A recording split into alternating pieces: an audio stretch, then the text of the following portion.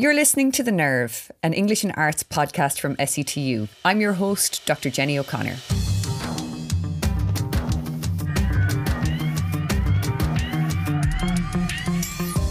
Today we're chatting remotely to Daniel Mulhall, one of a select group of people to recently receive an honorary doctorate from SETU. Born in Waterford, he is a former ambassador of Ireland to Malaysia, Thailand, Vietnam, Germany, the United Kingdom and the United States. Not only that, but he became a Global Distinguished Professor in Irish Studies at New York University in 2022 and moved from there to fulfil the Parnell Fellowship in Cambridge and on to the Institute of Politics at Harvard University. Daniel has published a number of books, his most recent two being 2022's Ulysses, A Reader's Odyssey and A Pilgrim Soul, W.B. Yeats and the Ireland of His Time, which was published in December 2023. So Daniel, thank you so much for joining me. It's great to have you. And I was wondering, could you tell us a little bit, first of all, about what it was like growing up in Waterford and your relationship to the city? Well, it was great. I had a very good childhood. My relationship to the city is extraordinarily strong because my parents were both born in Waterford, spent all their lives in Waterford. We're very proud Waterford people. My father was a big supporter of Waterford Soccer Club. I used to go to games with him all over the country when I was a boy, travelling to away games in different places around the country. So I got to know Ireland in the back of my father's car as we drove to football games. And of course, three of my four grandparents were born in Waterford. The fourth one was born in Dublin, but moved to Waterford in the 1920s and never went back and became very strongly Waterford, drove a bus in Waterford. So was quite a well-known figure, was a member of the Operatic Society and was really a very proud Waterford man, though he had been born in Dublin. And then all my five siblings are all still based in Waterford. So whenever I come back to Ireland, I always make it back to Waterford. And now that I'm a freeman of the city and have an honorary doctorate from SETU, that strengthens my links further. And I will continue to come to Waterford on a regular basis to connect with the people I know and love in the city. I've also done some work with the Chamber of Commerce and some mentoring for them with some Waterford business people. So I'm generally a proud Waterford man, and I take the view that Irish people have two identities. We have our Irish identity. We also have our county identity, which I think is generated significantly by the GAA and our allegiance to our local hurling and football county teams, which I think is a good thing. Not every country has the same depth of local identity, but we certainly have it in Ireland, and it's something that I think we can be quite happy about and quite proud of, as I am. Yeah, and you referred to that honorary doctorate a minute ago, and you were in very prestigious company receiving that honorary doctorate from SETU. Just the other recipients were Claire Keegan, Henri Dupuer, Carrie Crowley and Maurice Manning. So you said, that being a freeman of the city really meant something to you. What was it like on the day receiving that honour? It was wonderful because, of course, I have to confess, I have honorary doctorates from other universities, Liverpool University, Newman University in Philadelphia and Chatham University in Pittsburgh. But there's nothing like being recognised in your own home place. And especially as my entire family were able to come, including my two aunts who are now in their 80s and were just so delighted to be part of this ceremony. So for me, that made it extra special. One of my aunts came to me and said, I've been at a lot of your events around the world when you've been ambassador, but he said, this was really very special. So for her, and I thought that moved me because I felt if my 80-plus-year-old aunt feels that way, and she had been, after all, in London for my presentation of credentials when I was ambassador to the United Kingdom. And so for her to say that event in Waterford was a special occasion for her meant a lot to me because it brought home to me how important it was to my family and therefore to me. And those events really are so important, aren't they, to family members? And what's interesting as well is, sometimes parents ask us about what is the value of an arts degree. I know you studied literature and history at UCC, and it seems to have been quite formative in terms of how you've approached your role as a diplomat. I think that might be, how would you convince those parents maybe that it is a very valuable foundation? Well, of course, if you look at America, which is a very successful country, not fully, but in many ways, it's a leading world power. It's a very powerful economy. Uh, almost all American students in their primary degree do art. In fact, all of them do arts courses.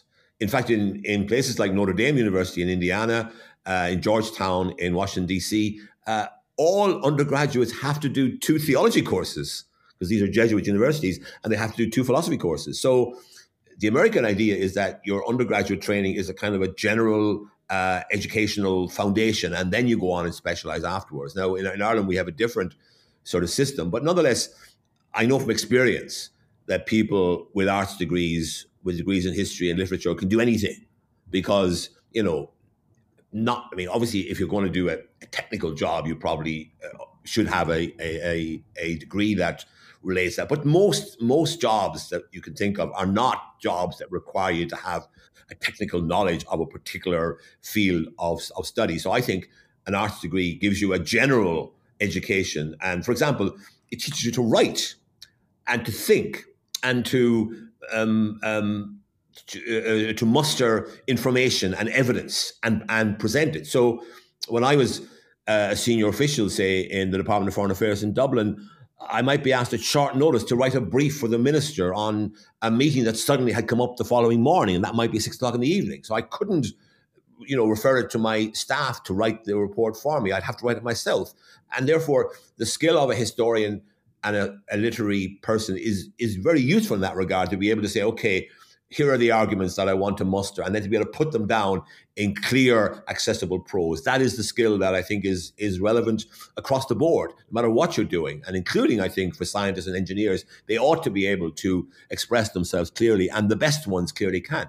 I mean, you think of some of the best scientists are people who are able to write books for the general public about the subject that they are part of, but they're able to present it in a way that makes it come alive for the general reader. So the skills that you learn in the arts and humanities, to me at least, have a value that goes across the board and is perfectly relevant to a whole range of careers. Obviously, if you want to be a doctor, you need to study medicine. If you want to be an engineer, you need to study engineering. But there are so many jobs in today's world are jobs that don't require that kind of technical knowledge. What they require is a general education and an ability to master complex issues and to present information in a clear and accessible fashion. Yeah, and I think as well, you've used, the fact that Ireland has this rich literary history so well as in your diplomacy as well. I mean, would you like to tell us a little bit about that, about how important that has been to the way that you've done your job? Yeah, well, just to give you one example, and there are many I could give you, but the one I give you is a relevant one, I believe, in that when I went to Germany in 2009, Ireland was in the doghouse in terms of the German public, and German impressions of Ireland were that we were this people that had enjoyed the Celtic Tiger a bit too much. We'd overindulged ourselves, and sure enough, we'd come to grief, and our economy had crashed. And now we were coming to the Germans looking for them to bail us out. And why should they bail out these people who had, behaved foolishly during the boom and were now suffering from a bust? So I had to argue the case for Ireland to say, look, there's more to Ireland than just the banking problems. We have a sound economy and so on. But one of the methods I used was I used literature and history to get across my message to the Germans. So, for example, myself and my deputy, who's now our ambassador in Mexico, we decided to declare a year of Yeats in Germany. Now, this was just our own invention. It had nothing, it had no other authority other than the fact that we declared it.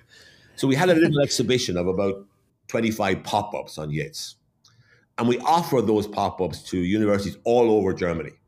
I think I visited between 10 and 20 universities during that year. And I gave talks on Yeats and opened the exhibition. And I would get maybe hundreds of people would come in some cases, but certainly always good numbers turned up to listen to me talk about Yeats.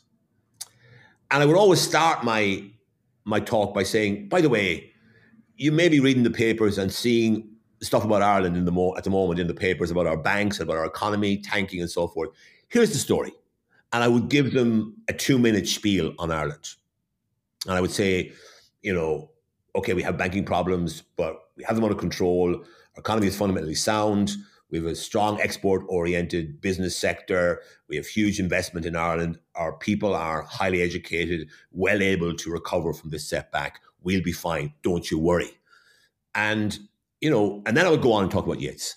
And I would also, whenever I was going down, I'd always call the people I was going to in what was called the Anglicistic department, the English department. And I would say to them, would you mind introducing me to your business department, to your economics department? And I would usually call on them as well.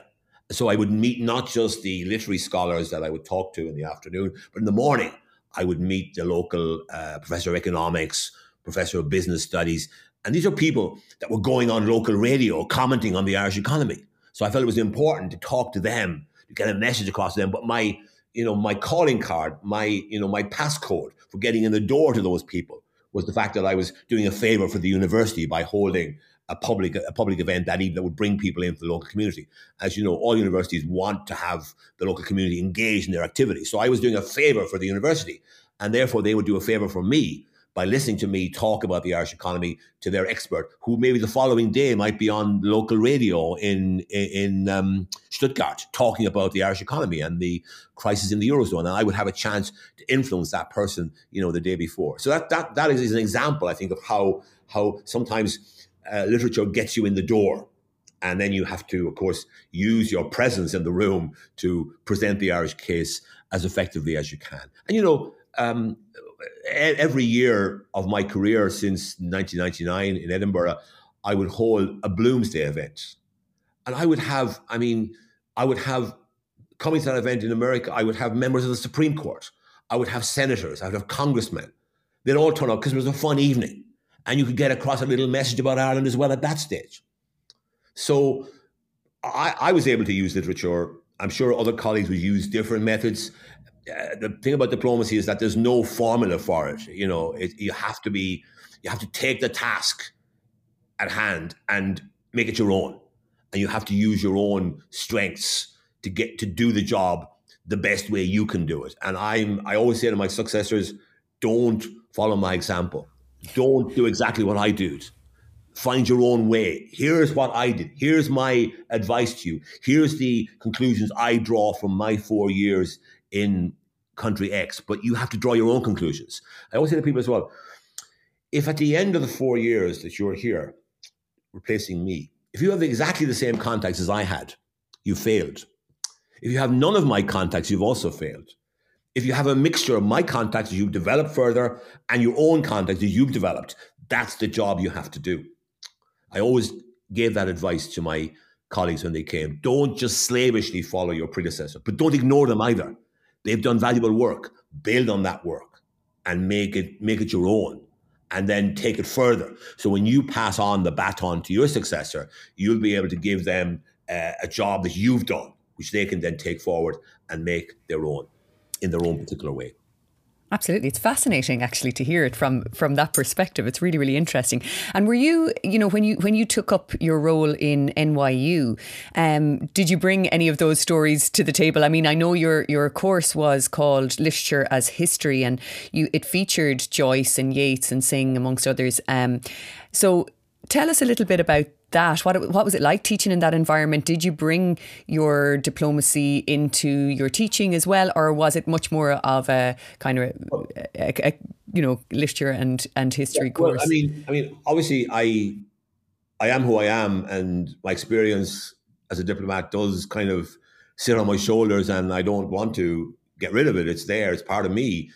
So yeah, I did bring that into the classroom, but I also saw it as an opportunity. I'd always been interested in being an academic and teaching at a university. So for me, it was a great thrill to go into a classroom, and particularly as it was my own course. I developed the course.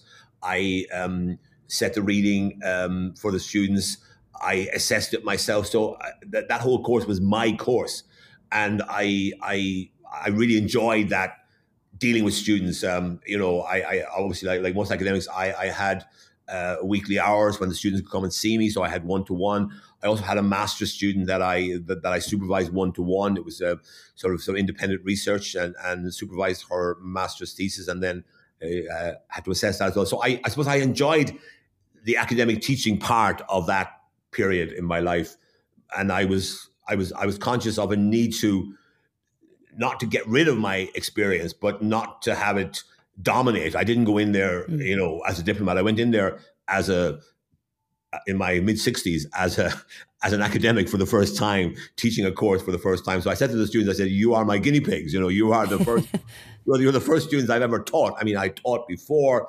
I was a tutor in Cork and at Murdoch University in Western Australia, and I had given lectures and seminars and so on all over the world over the last 40 years. But it was my first time having an actual class of students that I could relate to individually. And some of them were excellent students, by the way, and I really enjoyed that experience. Where I brought my diplomatic experience into play more fully was at Harvard University, where the Institute of Politics there is an extracurricular activity, but it's for students who are ambitious about going into public life, going into politics, going into diplomacy, going into some area of public life. And so the course I taught there was called Can the Centre Hold? And that was about the way in which the centre ground in politics has been undermined in recent times, why that's happened, and why the centre should be held together and how it can be done. So that was kind of drawing more or less exclusively on my experience of being involved in political activities. I mean, not as a politician, but as a diplomat, observing the political process for 40 years, and also being involved in international relations during that time. So there, I think I brought my experience fully to bear on the teaching I did at Harvard University in that course on the centre ground in politics and international relations. But even a literary allusion there, I suppose, as well. And in fact, I started the course by reading The Second Coming and telling them about The Second Coming and why that had inspired me to teach this course. And then at the end, I actually quoted from Seamus Heaney's The Cure at Troy. Believe that a farther shore is, believe in a future on the far side of revenge, believe that a farther shore is reachable from here. So I sort of said that is the kind of future we have to hope for, a future where we can make hope and history rhyme. And I said to them, that's the challenge for your generation, is to overcome these terrible partisan atmospherics that we have at the moment, and to somehow conjure up a future on the far side of revenge where a farther shore can be reached. And the question is, I said to them, it's your job to decide where that shore will be. So I bookended my my lectures, my talks, with Yeats at the beginning and then Heaney at the end. Fantastic. And I'm sure there are future leaders in that group, that you'll see emerging over the next few years. Well, I mean, I have to tell you that 3 of the alumni from that course are currently very prominent in American politics. There is Pete Buttigieg. Oh, yes. The transport secretary.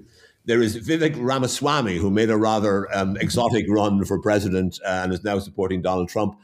And there was Elise Stefanik, who's the number 2 Republican in the House of Representatives, and who is probably the favorite to be Donald Trump's candidate for the vice presidency later this year. So the track record of that institute is very, very strong indeed. Now, and I think some of my students, certainly, I'm still in contact with them. They're encouraged to maintain contact. I had contact with 3 of them last week alone. So they're encouraged to maintain contact with their mentors. And so I reckon I'll be connecting with these kids for the rest of my days, because they'll always come to me. They believe that they can learn something from me. And in fact, one of them, believe it or not, he has set up an NGO, and this summer he's going to go around America in a van with a friend of his, and they're going to connect with ordinary Americans and find out how a centre ground can be built. Wow! And that is inspired by the course that I taught, and I spoke to him last week and gave him some advice on how he might go about this task. So he's a kid that I think we'll be seeing more of. He's a very bright kid, and the fact that he set up this his own NGO to go around the country and visit all 50 American states and connect with ordinary Americans and tell their stories.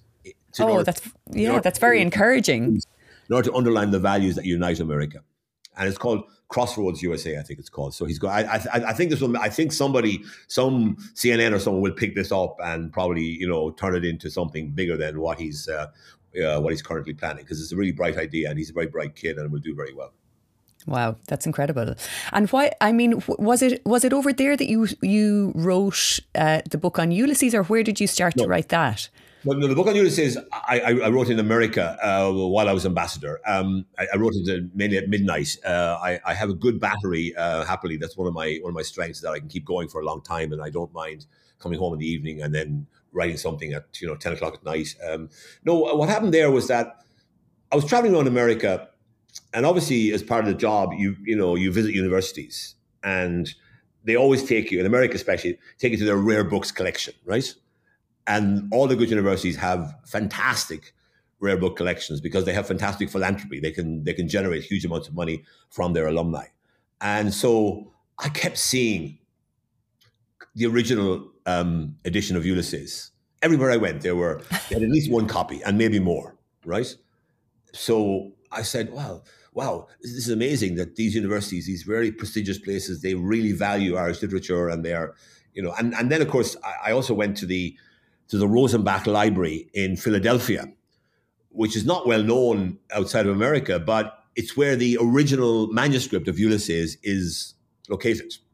The founder of the Rosenbach Library, bought the manuscript in the 1920s, and it's now their prized possession, and they have a museum built around Ulysses, and every year they close the street outside and they have 10 hours of readings from Ulysses, peppered with songs and music and so on. But it's a fantastic occasion. And I spoke at that every year I was there. I was one of the readers of Ulysses for that wonderful gathering of enthusiasts on the streets of Philadelphia.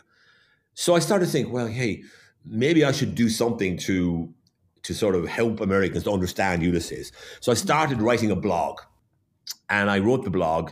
And I think by 2020, when the pandemic started, I probably covered about 10 or 12 episodes of the 18. And when the pandemic came, as we all know, we all went from having frenetic lives, being out 7 nights a week, to having no lives, that were basically homebound, and we were in every night for the best part of a year. So I was able to, the evenings that I would normally have been out doing stuff as ambassador, I was at home, and I said, okay. So I then started pushing, and I finished the blog, and then I said, okay, that was in sort of I finished it by about early 2021, and then I got a contract from New Island Books to turn the blog into a book, and between early 2021 and sort of September, but that 8 months, I actually I turned the blog into a book, and it was a hell of a challenge, because I remember the last weekend I had to have it in by Tuesday, and it was a long weekend. It was a long weekend in America. It was probably the Labor Day weekend or one of those. So my wife and I sat down. We started on Friday morning, and we finished at midnight on Monday, and that was the final re-editing, proofreading, and so forth. And then on the Tuesday evening at 10 o'clock, an hour before the deadline, I pressed the button and sent it off. But that weekend, the two of us spent from 7 a.m. until midnight. Just, I would go through, make changes. I would give it to her. She would proofread, send it back to me. And that's the way we worked for a whole weekend. We only stopped for a walk around the garden a couple of times to get some exercise and some fresh air. And other than that, it was kind of, so I mean, yeah, so I was really proud of that, because I did it while I was working full time as ambassador. And not a single word of that book was written during kind of normal or even extended office hours. It was all written at weekends, early in the morning, or late at night. But I did it. And I was glad I managed to get it out before the centenary of Ulysses publication in February 2022. Yeah, it was a great. It all aligned, didn't it? That it came out perfectly for the centenary. And it sold well. It's it's still available in the shops, and I saw it there, Hodges Figgis, last week on this big sort of display stand of books on Ulysses. And I think every year for Bloomsday it'll probably get a bit of a push as well. So yeah. So I was very pleased with that. Yeah. That's great. And you did say, though, that when you went to read the book for the very first time, that you didn't read it all the way through and that you had to come back to it at a later date. So it is like a refreshing way of accessing Ulysses through somebody who didn't necessarily have an academic focus upon the book. And that was, in a way, that's the selling point, isn't it, of the book? I mean, I'm a kind of among kind of normal readers, I'm an academic.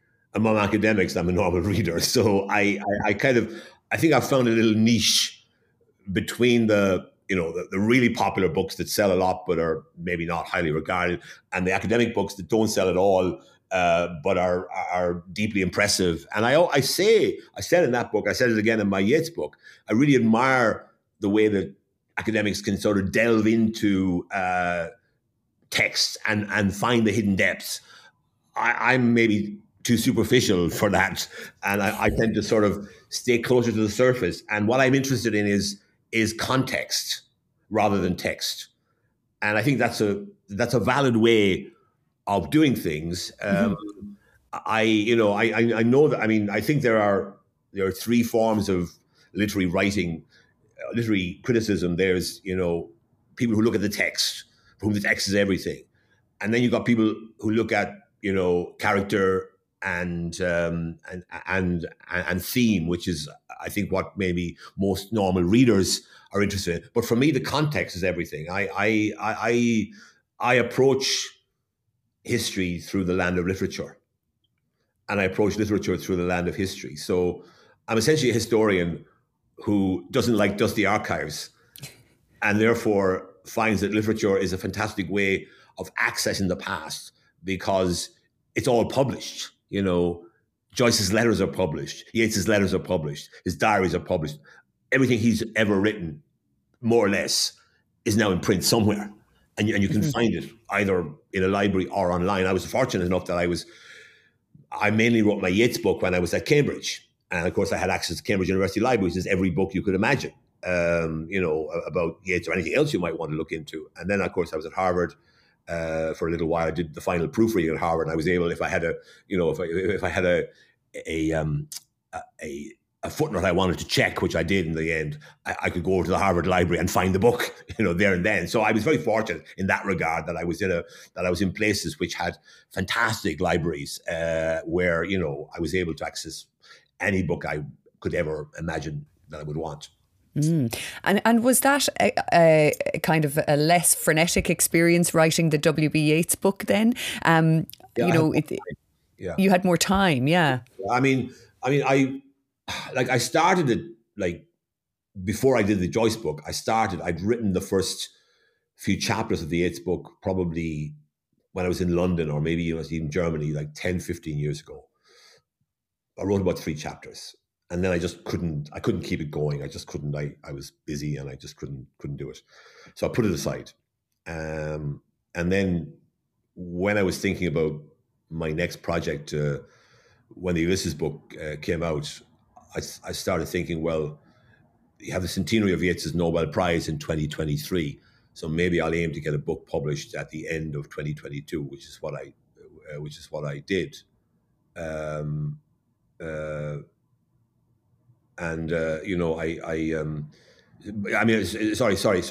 I got the dates wrong. Yeats' Nobel Prize, of course, was in December 2023. So I wanted to get it published in the autumn of 2023, which is what I did. So it came out in November officially, but it was available in time for the centenary of Yeats' Nobel Prize. And of course, for me as a non-academic who's a certain age and doesn't have 10 years to devote to a book, for me, a centenary is an important discipline because it means you have to get the book done. So I wasn't trying to write the ultimate book on Yeats. I was trying to write a book that would be very good, useful to normal readers, but which wouldn't take 10 years to write, and which I could finish in time to meet the centenary deadline of December 2023, which is what I did. So yeah, but I mean, I had 3 chapters, but I totally rewrote those, and I totally changed. I probably got rid of half that material because it was much too detailed, and it was going to be a mammoth biography. And I realized I wasn't going to be able to match Roy Foster's 2-volume biography of W.B. Yeats, so I had to go for a different type of book. That's why I decided to do a book on W.B. Yeats and the Ireland of his time. So in other words, it's a biography of Ireland through Yeats and a biography of Yeats through Ireland. And so I started work. I did a bit of work on it before I left Washington, but I probably had I'd added a little bit to it, but not much. And then when I was in NYU, I spent a bit of time, but I had a job there. I was teaching. And as you know, teaching does take up a lot of time and energy. And so you have to prepare your talks, which I had to do because this was a course I'd never given before. It'd never been given anywhere before. So everything I had to prepare everything. I spent, maybe 2-3 days a week preparing my talk for the following week. That was how I worked in New York. But I did do a certain amount, and I had access to the New York University Library, which is really very good too. But really, when I got to Cambridge, Magdalen College in Cambridge, I had no teaching to do there. I was a fellow. I was a research fellow. So there, I spent most of my time writing the book. And doing other things as well, but I gave maybe half a dozen lectures during the course of the time I was there. I did a few seminars. I organized a conference. So I did other things, but most of my time was available to do the research on Pilgrim Soul. So I was very glad to make the deadline on that. As I say, it wasn't quite as, even the last kind of few weeks weren't quite as intensive as they had been. I think I've learned how to write my kind of book, which is a book aimed at the good reader who's not an academic. Yes. And also, I mean, it's an interesting argument, I suppose. Part of the argument seems to be around the fact that Yeats and the way that he grappled with and had issues with the Ireland of his time was what made him the poet that he was, but the artist that he was. Well, you're a very good academic because you actually expressed my point of view more clearly than I could do it. But that's exactly what I was trying to say, in that, you see, it's always been a puzzle to me. How could somebody who wrote about I will arise and go now and go to Innisfree and a small cabin built there of clay and wattles made, how could that man end up writing about old bottles, old refuse, the sweepings of the streets, I must lie down where all ladders start in the foul rag and bone shop of the heart? I mean, how did that early poet, that dreamy romantic poet, end up as a poet that could match T.S. Eliot and Ezra Pound in his kind of modernist language? And my answer to that question is that part of the answer is Ireland, that it was Yeats's association with and immersion in Irish affairs that kept his poetry developing. And the fact that he wrote probably his most highly regarded poems in the 16 years after he won the Nobel Prize, Among School Children, Sailing to Byzantium, Meditations in Time of Civil War, Under Ben Bulben, Municipal Gallery Revisited, all of these poems were written in the last 15 years of Yeats's life, when he could easily have taken a lap of honor and traveled the world as a celebrated Nobel laureate, reading his old greatest hits, reading his Lake Alavinish Free and When You Were Old and He Wishes for the Clouds of Heaven. But he didn't. He kept on working. And on the day before he died, he was still writing a poem. He finished The Death of Cuchulainn a week or so before he died. So he was creative to the very last moment. In my lecture last night, I was talking about Yeats as a public man, the fact that he came back to Ireland after the Easter Rising and spent most of the last 20 years of his life living in Ireland, when the previous 30 years he'd basically been living in London. Yeats was a Londoner. Yeats was London Irish for most of his life. But at the age of 50 plus, he brought his young family back to Ireland when the War of Independence was raging, and during the Civil War, when he was a target for, or could have been a target for, Republicans who might not have been impressed by his support for the Irish Free State and the pro-treaty cause.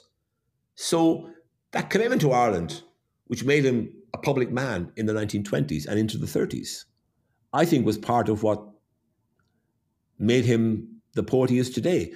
Because I make the point that he was fortunate to be living in a country where fascism was a bit of a joke, where the blue shirts were a very short-lived phenomenon that fizzled out very quickly. I would have feared for someone like Yeats, who had these aristocratic, conservative leanings, had he been a German poet or a French poet or an Italian poet or a Spanish poet. You know, far better to write about his Arthur Griffith and Kevin O'Higgins and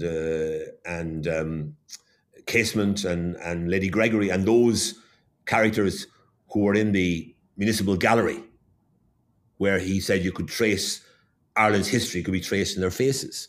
Better to write about them than to write about the rogues gallery of European tyrants of the 1930s. So I think living in this kind of rather modest backwater, as it was at that time, was probably an advantage to Yeats, in that his authoritarian proclivities didn't get that far.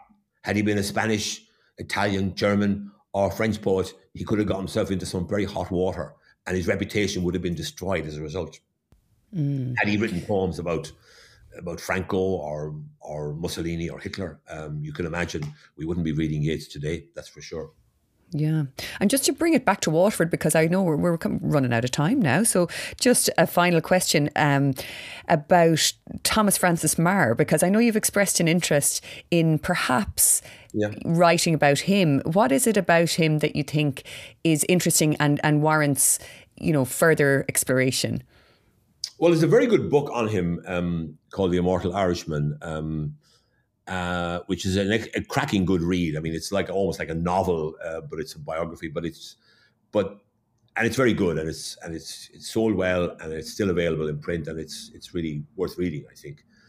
But the writer is an Irish American, I think California based, and I think his understanding of maybe Irish history is a bit sort of vague and romanticized.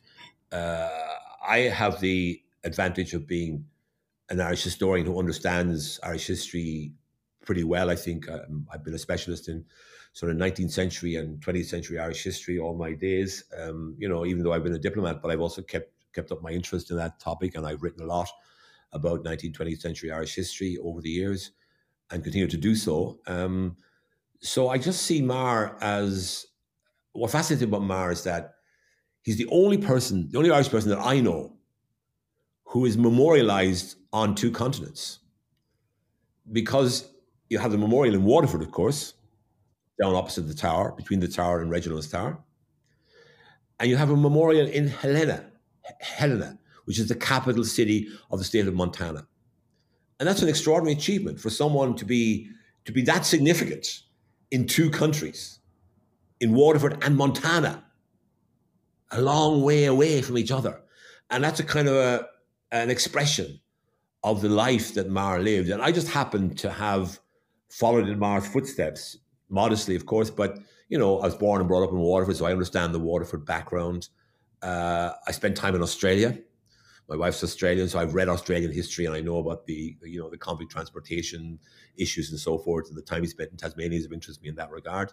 And then I've been in America, and I visited most of the battlefields of the Civil War where Meagher fought. And Meagher actually is also memorialized on the battlefield at Antietam in Maryland, where the Irish memorial there has an image of General Thomas Francis Meagher. And that, I think, is a remarkable achievement for any person in any one life. And remember, Meagher died when he was just 44 years of age, right? So all of that renown was packed into less than 5 decades of life. And that, to me, that's a fascinating story. And I just think maybe the Young Ireland movement is perhaps not as well understood as it ought to be, in that, you know, it was the Fenian movement that finally delivered Irish independence. The Home Rule Party, I think, gave us our political culture, which we have to this very day. And then the cultural nationalists, you know, the Gaelic League and the GAA are still part of Irish life today. And to some extent, the Young Irelanders have kind of faded into the background. And I think a study of Thomas Francis Meagher's as an Irish patriot, as a convict transportee to Australia, and as a Civil War general in America would make for an interesting study that hopefully I will have time and the energy to undertake at some stage. Well, I do not doubt for a single second that you're going to have the energy. The only thing that you might be lacking is the time, because it sounds like it's the busiest retirement in history. But I better let you go, because I know you have planes to catch and places to go and people to see. And I just want to say thanks so much, Daniel, for joining us. It was really good of you to take the time. You're very welcome. Thank you.